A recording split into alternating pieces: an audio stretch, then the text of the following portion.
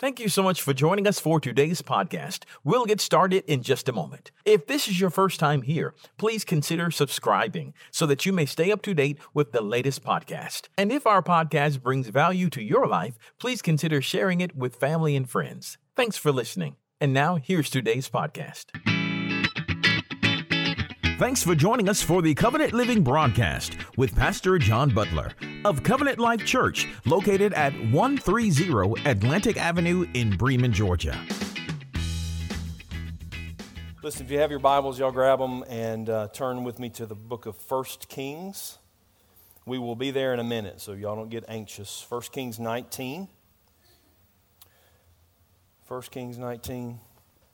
While you're doing that, I'm just going to pray quickly. I know we prayed a lot. We're going to pray over the Word. Father, would you inhabit your Word today in a way that we can understand, and not just understand, but put into practice in our lives. Lord, would you change our minds, our hearts, and our lives today through your Word. In Jesus' name, amen. Amen. 1 Kings 19. You don't have to put it on the screens yet. It'll be just a minute before we get there. The month of May is designated as Mental Health Awareness Month. For decades of my life and decades of ministry, I would have said that, hey, this is a worthy cause, but it has no place in the pulpit.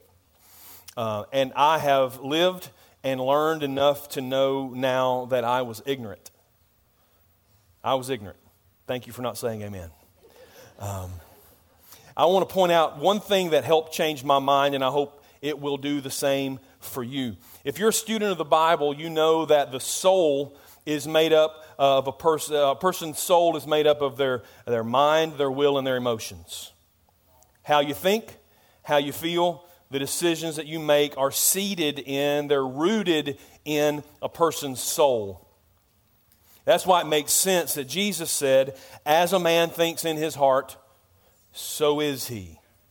The heart, or the inner man, or the soul are sort of used interchangeably in the Word. And Jesus was recognizing that a person's actions and attitudes are determined by their thoughts, and that's not just a function of the brain, it's a function of the soul. It's a function of the soul, mind, will, and emotions. What changed my mind about mental health and spirituality is when I learned the definition of mental health. This is how it's defined by the U.S. Department of Health and Human Services. Mental health includes our emotional, psychological, and social well-being. Listen to this. It affects how we think, how we feel, and how we act. And it helps determine how we handle stress, relate to others, and make choices. Did you hear that? Not the train, I mean the definition. It affects how we think, how we feel, how we act. Mental health operates in the same domain, in the same space as the soul. So what I've come to realize is that mental health does belong in the pulpits of this world, because you cannot be spiritually healthy and mentally unhealthy at the same time. So let me put it this way. Mental health and spiritual health are connected. Mental health and spiritual health are connected. Would you agree with me that our spiritual health is a function of our relationship with God, our relationship with others, and our determination to live out the principles of Jesus? Would you agree with me that's spiritual health? If a person has a good relationship with God and their fellow man and is striving to live out their faith in tangible ways, that's a spiritually healthy person, right? Then how can you hope to do that if your mental health has clouded the way you think, the way you feel, and the way you act? A poor mental health can change the way you even perceive God, much less relate to Him.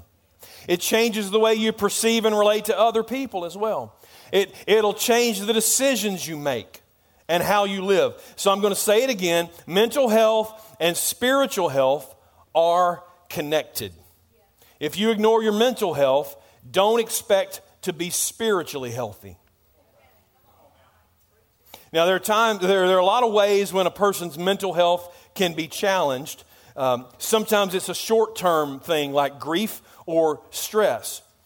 Sometimes it's health-related, like a chemical imbalance or a reaction to medications. Sometimes it's biological, because some forms of mental illness are hereditary.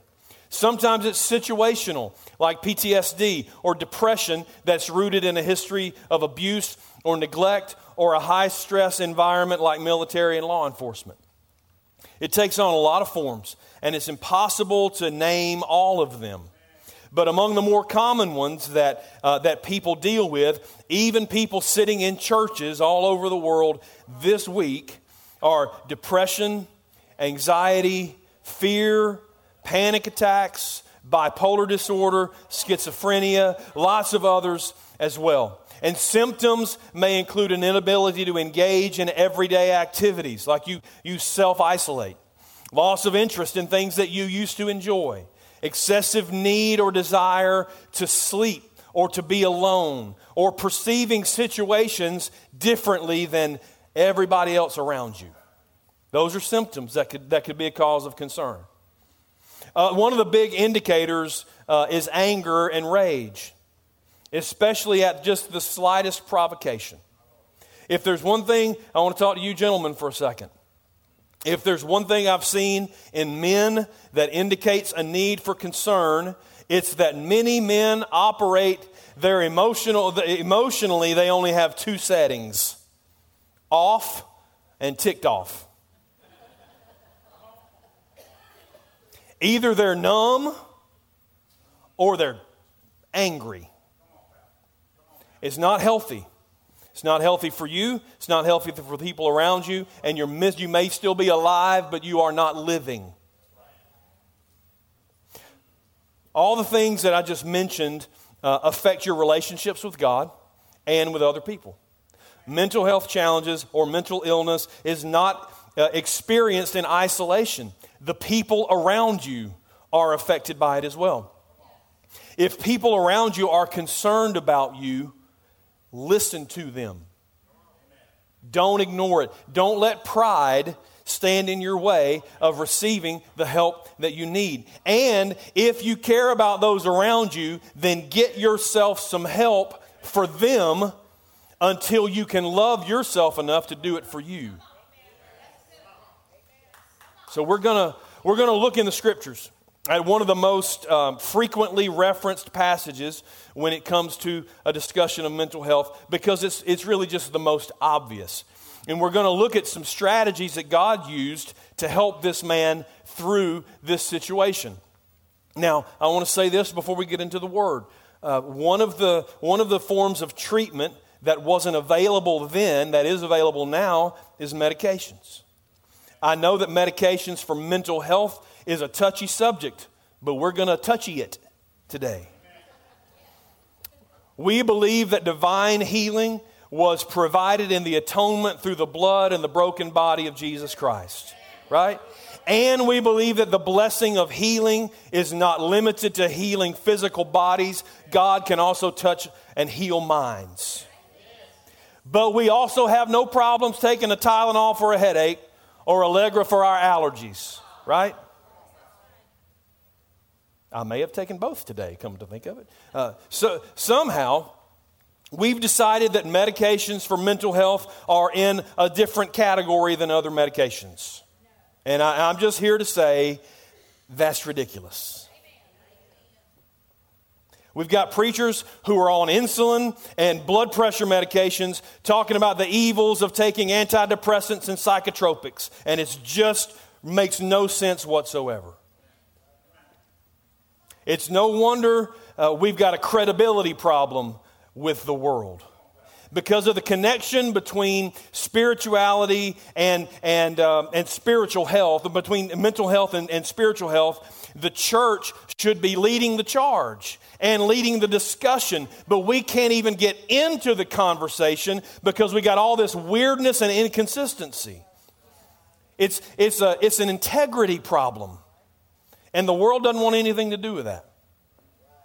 So you say, well, what's the big deal if the world doesn't want to include us? Because there are people in our pews that are suffering every week. And they need to know that there is help, and there is hope, and there's understanding, and there's acceptance, and there's grace.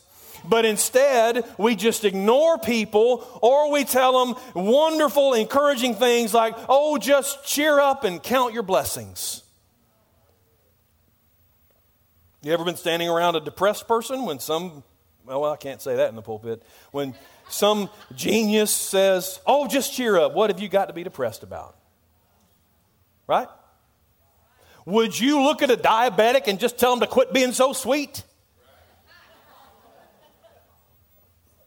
Would you? Some of y'all are, well, no, it's ridiculous. It's ridiculous. It's the craziest thing you've ever heard. The brain is an organ, y'all. It's an organ. As a matter of fact, it's the most complex organ in the body, and it runs off a very delicate balance of water and enzymes and hormones and chemicals, all of which must be in perfect balance in order for it to function properly. Why is it so hard for us to believe that some people have behaviors or perceptions or attitudes that they can't just change with an act of their will? Because something else is going on. Valerie and I shared our story last year, and it's still out there on our YouTube channel if you want to see it. It was in May of last year. We suffered for 25 years with a treatable condition because nobody in the church told us it was okay to get help. As a matter of fact, we sat under pastors who told us the opposite of that. And when we did get help, we waited 4 years before we ever told anybody about it because of the stigma associated with mental illness in this culture. So please hear this, Pastor, today. Mental illness is real. It's real. And it's not a sin. And it doesn't mean you're demon possessed. Mental illness is not only for weak people who just can't handle the stresses of life. It affects more people than you can even imagine, even good Christians in this church. And there's no shame in it. There's no guilt. There's no condemnation. It's not your fault. But listen, it is your responsibility to get help. And hear me, if you need meds, take the stinking meds. And follow the plan that God Himself laid out for the prophet Elijah. All right, now here we are, 1 Kings 19. You're like, well, that was the longest introduction I have ever heard in my life. You got to understand that this is not going to make sense.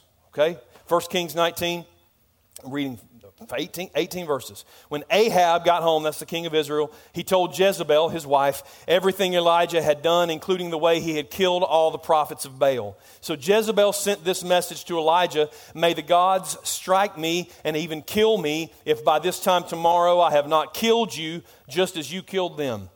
Elijah was afraid for his life. He went to Beersheba, a town in Judah, and he left his servant there. Then he went on alone into the wilderness, traveling all day. He sat down under a solitary broom tree and prayed that he might die. I've had enough, Lord. Take my life, for I'm no better than my ancestors who have already died. Then he lay down and slept under the broom tree. But as he was sleeping, an angel touched him and told him, get up and eat. He looked around, and there beside his head was some bread baked on hot stones and a jar of water. And so he ate and drank and lay down again. Then the angel of the Lord came again and touched him and said, get up and eat some more, or the journey ahead of you will be too much for you. So he got up and ate and drank, and the food gave him enough strength to travel 40 days and 40 nights to Mount Sinai, the mountain of God. There he came to a cave where he spent the night. But the Lord said to him, what are you doing here, Elijah? Verse 10, Elijah replied, I have zealously served the Lord God Almighty, but the people of Israel have broken their covenant with you, torn down your altars, and killed every one of your prophets. I'm the only one left, and now they're trying to kill me too. God said, go out and stand before me on the mountain. And as Elijah stood there, the Lord passed by, and a mighty windstorm hit the mountain. It was such a terrible blast, the rocks were torn loose, but the Lord was not in the wind. After the wind, there was an earthquake, but the Lord wasn't in the earthquake. And after the earthquake, there was a fire, but the Lord wasn't in the fire. And after the fire, there was a sound of a gentle whisper. When Elijah heard it, he wrapped his face in his cloak, and he went out and stood at the entrance of the cave. And a voice said, "What are you doing here, Elijah?" He replied again, "I have zealously served the Lord God Almighty, but the people of Israel have broken their covenant with you, torn down your altars, and killed every one of your prophets. I'm the only one left, and now they're trying to kill me too." And the Lord told him, "Go back the same way you came, and travel to the wilderness of Damascus. When you arrive there, anoint Hazael to be the king of Aram. Then anoint Jehu, son of Nimshi, to be the king of Israel. And anoint Elisha, the son of Shaphat, from the town of, I've never seen that before, to replace you as my prophet. Anyone who escapes from Hazael will be killed by Jehu, and those who escape Jehu will be killed by Elisha. Yet I will preserve 7,000 others in Israel who have never bowed down to Baal or kissed him." The first thing I want you to see is that there was a triggering event. There was a triggering event. You hear people talk about someone and they say things like, "Oh, so this thing happened and they just went off the deep end." The reality is that thing is almost never the thing. And it's certainly never the only thing. It was not an overreaction to a singular event. It makes it easier to dismiss that way, but that's not what happened. The Bible said Elijah was afraid and ran for his life, and that's true. The fear was the trigger, but it wasn't the entire problem. He didn't just freak out about a death threat and go running into the wilderness with suicidal thoughts. The fear was the last straw. Y'all ever had that minute where you like, "Okay, that's it, I'm done. It's just something small." None of y'all did? Yeah. Y'all, oh, sorry. I'm in the perfect place this morning. I forgot. Yeah, you like just that one thing. Or sometimes you just get to that place you're like, if one more thing happens, I'm done. That's what it was. Except Elijah was done. That fear was the catalyst for him. You know this by looking at what he said to God. When God asked why he was there, he didn't say, "Did you hear what that mean old woman said to me? She's going to kill me and I'm scared to death." That's not what he said. What did he say? And I'm going to paraphrase this so hopefully you can hear what he's saying here. He said, I've dedicated my entire life to the spiritual well-being of Israel. I've taken my life into my own hands by speaking truth to power, rebuking kings and queens for the evil that they've perpetrated against the Lord's people. And what good has it done? There's idols everywhere. The people have forsaken you. They've ignored me. They've defiled the worship of your name. All the other prophets before me have been killed, and now apparently I'm next. That's what he said the problem was. Do you hear the difference? It's not just that his life was threatened. It's that he was looking back over the entirety of his life and ministry, and he wasn't impressed by the miracles he had performed. He wasn't impressed by the fact that he could just walk into the palace, into the king's throne room.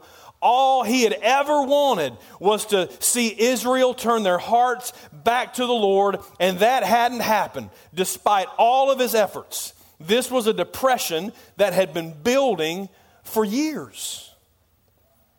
A contributing factor is that the powerful sucker punch that he got from Jezebel came after this incredible high that he must have been on from the day before. So read the 18th chapter. He had this showdown, and it referenced it in one of the verses there, but he had this showdown with 850 idolatrous prophets. God had answered his prayer by fire from heaven. Then he executed all 850 of those prophets. He prayed that God would end a 3.5-year drought. Then he outran a chariot on the way back to the city. And it was Tuesday. That's amazing. It's incredible. They had to have been riding this high This spiritual high. Maybe thinking, I've finally made a dent in the idolatry of Israel. Maybe I've made some progress in turning the hearts and the minds of the people back to the Lord. And in the middle of that, he gets a death threat from the queen. And it doesn't just bring him back down to earth. It doesn't just get him down. He comes crashing back down, and his emotions and his mental stability shatter into 1,000 pieces. And this is what I want you to see today. Sometimes it isn't just what hits you, it's when. When you're looking for it, you can be prepared for it. You can brace yourself. Elijah was on a spiritual high when this threat came. He didn't see it coming, and he just couldn't get his breath, and he couldn't, maybe even literally, and he couldn't get his feet up under him. It was his triggering event. Now here's the next thing, a concerning symptom, or more than one symptom. Concerning symptom or symptoms. For Elijah, the most concerning symptom was his desire for his life to end. Elijah was never going to take a blade and end his life, but he sure was hoping God would do it for him. I know we're talking to good church people today. A lot of good church folks will never actively end their lives, but they do it passively. Suicidal thoughts can take many different forms. So I've known people who just quit taking care of themselves. They start eating things that they know they should not be eating. They stop taking their meds. They stop taking their insulin. All kinds of ways that you can passively take your own life. Even if you aren't actively seeking to do yourself harm, you need to be honest with yourself about your motives. If you're really hoping that your actions lead to a quicker demise, you need to talk to somebody today. For some, the concerning symptom might be an actual threat or a plan or an urge or an attempt to end their lives. For other people, it might be an angry, violent, or verbally abusive outburst. It might be days or even weeks or months of not being able to get out of bed or leave your house. Whatever it is, don't ignore it. And if you see it in a loved one, do the brave thing and talk to them about it. And if it's severe enough, you might have to force the issue and call 911 or just tell them that you're taking them to the hospital. And you'll be scared to death. But do it anyway. Do it anyway. Because it's not going to get better on its own, not long term. The next things Elijah did were very much rooted in his body and the needs of his body. And you can't separate that. Just like you can't separate mental health and spiritual health, you also can't expect to neglect your physical needs and be mentally healthy. And so he did 3 things that we all need to do anyway, but especially when we're struggling with something in our mental health. That's rest, eat well, and drink water. Sounds kind of simple. But have you ever been in one of those spots? The last thing you want to do is rest, eat well, and drink water. And after he sat down and he admitted that he wanted to die, Elijah laid down and slept for a long time. Sleep helps your body recover. It helps your mind reset. Don't neglect good sleep. And if you don't sleep well, that's something you need to talk to your doctor about as well. Because your health will not, mental or physical health, is impacted by your inability to sleep. So Elijah slept for a long time. Then the angel woke him up and made him eat and drink. This is why I said this was God's plan. God sent an angel to make sure he did these things. It was God's idea. He provided him with top quality food. I mean, it was prepared by an angel, right? So when we're feeling stressed or we're scared or we got something going on, we're kind of tempted to eat emotionally. Any emotional eaters? 3. Fantastic. It's okay sometimes to indulge your emotions and eat, what sounds good to you. But you have to make sure that you eat good food that will actually help to regulate your body's chemistry. And you have to drink lots of water. Drink lots of water. The angel had this, remember, he woke up and he didn't just have the bread there, but he had a jar of water. Stress, and he didn't carry a jar with him. He didn't have a canteen. The angel put a jar of water there. You have to drink lots of water. Stress and mental anguish will dehydrate you quicker than you expect it to. So you have to drink water way past the point that your thirst is quenched. All right? Remember what the Good Shepherd did in Psalm 23? Y'all remember the Psalm 23? It's not just for funerals.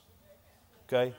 What did the Good Shepherd do? He led them to green pastures and still waters. Well, what is that? Rest, food, and water. And guess what the result was? It restored their soul, their mind, their will, and their emotions. Once Elijah got his physical needs met, then God took the next step with him, which is this, turn to God. Or Elijah took the step to turn to God. The natural tendency sometimes when we are having an issue is to turn away from God. When we're having a difficulty. Even when we're caught in a sin, we try to run away from God, and that's the exact opposite of what we need to do. When we're having, especially a crisis of mental health, we should run to Him, not away from Him.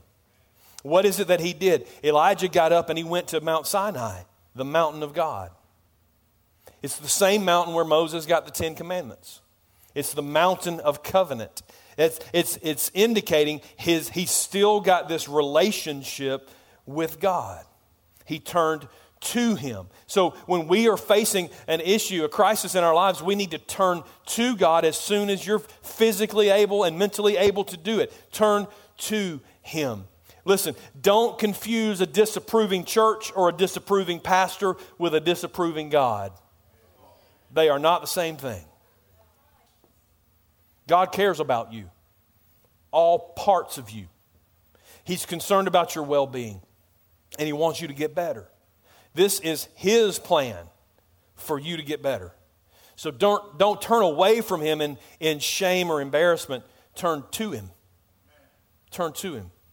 Now, once Elijah did all that, and he got to the cave as God told him to, he spent another night, and then God, He initiated this next step. And this may be surprising to you, but the next step is therapy. It's therapy. You're thinking, therapy? God didn't send Elijah to a therapist, and you are absolutely correct. God did not send Elijah to a therapist. God was the therapist. You see, God wasn't confused, and He wasn't looking for information when He asked Elijah, "What are you doing here?" God knew what Elijah was doing there. He asked him twice, "What are you doing here?" The first question, I know this from personal experience, that a therapist is going to ask you when you go to a professional counselor is, "Why are you here? What brings you in to see me? What are you doing here?" as God asked. You have to take ownership of whatever's going on in your life. If you cannot ever solve a problem that you don't admit you have in the first place. That's easy to see in other people, way harder in yourself. You have to be able to identify it before you can get the help you need. You have to work through the denial and through the anger and through the defensiveness and all the layers that might be on top of the real problem. I told you it might not have been your fault, but it is your responsibility to own it so you can disown it. It's very important that you talk to somebody about what's going on in your life. It might not even be a licensed therapist to begin with. It might just be a trusted friend. But you have to talk to somebody. Admit that there's a problem. Admit there's fear. Admit that there's anger. Admit how out of control you feel. Why? Because it gets real when you say it out loud. But when you do, you just might find the strength and the support to do something about it.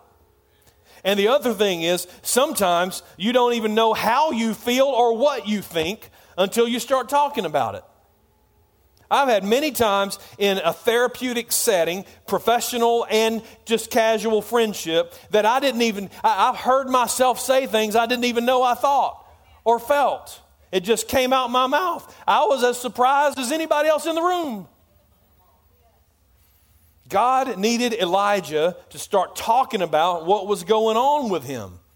And he wants the same for you. If you need somebody to talk to professionally, I can make some recommendations. But you should be able to find one person in your life that you can trust to have a conversation with that will lead you down a journey of healing. The next step is a tough one, and that is retrace. Retrace. After they had time to talk, God told Elijah, go back home the same way you came. Here's what I've discovered personally and in 31 years of ministry. You're never going to find healing for your hurts until you walk back through those things. Only this time you do it with the awareness that God is beside you. You have to face the roots of your problem. You have to face the struggles and the sources of those struggles. But now you've got rested, and you've got hydrated, and you've eaten, and you've turned to God, and you've talked with somebody. So now you have the strength to face those problems and not be overwhelmed by them. You're still going to be scared to death. Still going to be intimidated. But you've got the strength to do it if you'll just do it. Don't be afraid. God is with you. And He's helping you, and He's healing you as you go. Now, here's the last step, and that is refocus. Refocus. Now, once he got Elijah on the right track, God gave him a spiritual task that he could handle. It wasn't overly demanding. He didn't send him back to Jezebel with, hey, and here's another thing, lady. He didn't do anything crazy like that. God sent him on a journey that he could handle. If anything, it would help take the load off of Elijah as he kept going. You're never going to fulfill your spiritual purpose until you get mentally healthy. You're never going to fulfill your spiritual purpose until you get mentally healthy. Once you start that healing journey, you can start to regain your effectiveness and your intimacy spiritually. Now please notice this. This is huge. God was not displeased with Elijah. It was after this that Elijah became one of only two people, two humans that never died a natural death. Of course, Enoch was the other one. When God sent him on this little tour of anointing replacements, God wasn't punishing Elijah, He was preparing him. He had just come to the end of God's work for him in this world. It was time for a different prophetic voice to speak to Israel. Don't think that having a mental health struggle disqualifies you from spiritual service. Some of the greatest evangelists in United States history struggled with severe depression. You are not disqualified because you struggle. That's a lie from the enemy to keep you on the sidelines. If anything, the fact that you've walked through some stuff gives you some street cred with people who are going through the same thing. Like, don't come at me with your perfect life and tell me how to solve my problems. Right? But if you've been through a few things, I might listen to what you have to say. It's our scars. We keep covering up our scars, and we got to quit. It's those scars that open the door to the conversations that we're supposed to be having with people. At no point was God frustrated or disappointed or finished with Elijah. He simply helped him walk a path to healing. So listen, for some, there's a path that will lead to complete and total healing. It'll be a season that you'll remember, but not one that you have to walk again. And praise God for that. For other people, it'll be something that you have to manage for a lifetime. 2 visits to a therapist and a round of meds is not going to solve everybody's problem. For some people, even with the great care from professionals, their symptoms are never going to go completely away. You know what? Whether it's a season that you come through and never see again, or it's something that you manage the rest of your life, either way, it's okay. The key is to just make sure you're on the path and realize that God is on that path with you. His promise to never leave us and never forsake us is not negated by somebody's mental illness. The promise is still intact. His grace is sufficient for you, no matter what you're going through. But you got to lean into Him as you walk down the road. Listen, I'm going to ask you to stand if you don't mind.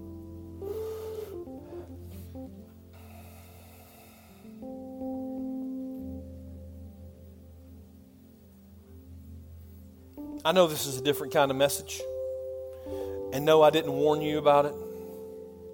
We got out of the truck today, and my son, my 15-year-old, said, "What are you preaching today?" And I told him. He said, "Is this part of the taboo series?" I said, "Well, it was last year when we talked about it. But I want people to know that this subject is no longer taboo in this church. We're going to talk about it because we experience it's real. We have to talk about the real stuff.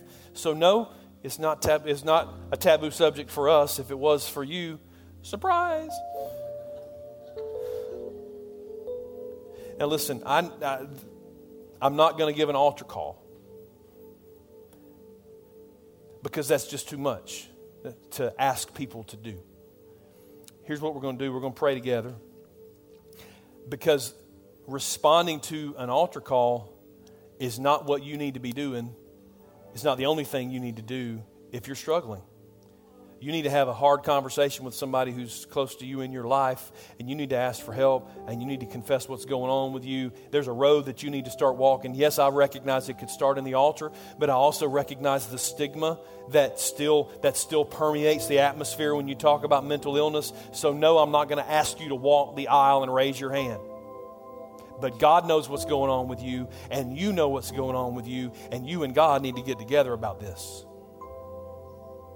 And I can tell you from personal experience that you're going to be scared to death, and it's going to feel like it's too much, and it's too big, and it's going to feel like it's better if you just don't talk about it, and maybe it'll go away.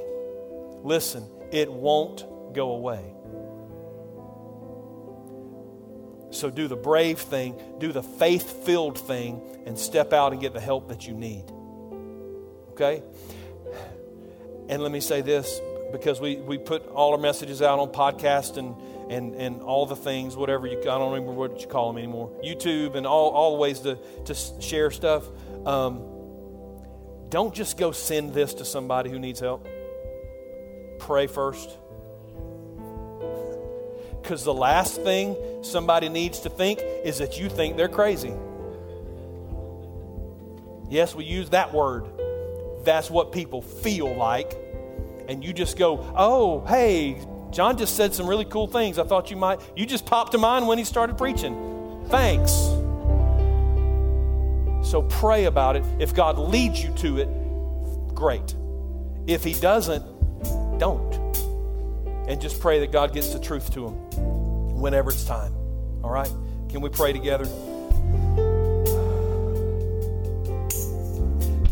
God, I thank you that that your word is not just a book for perfect people, but it's for real people who are living real lives in a really, really broken world.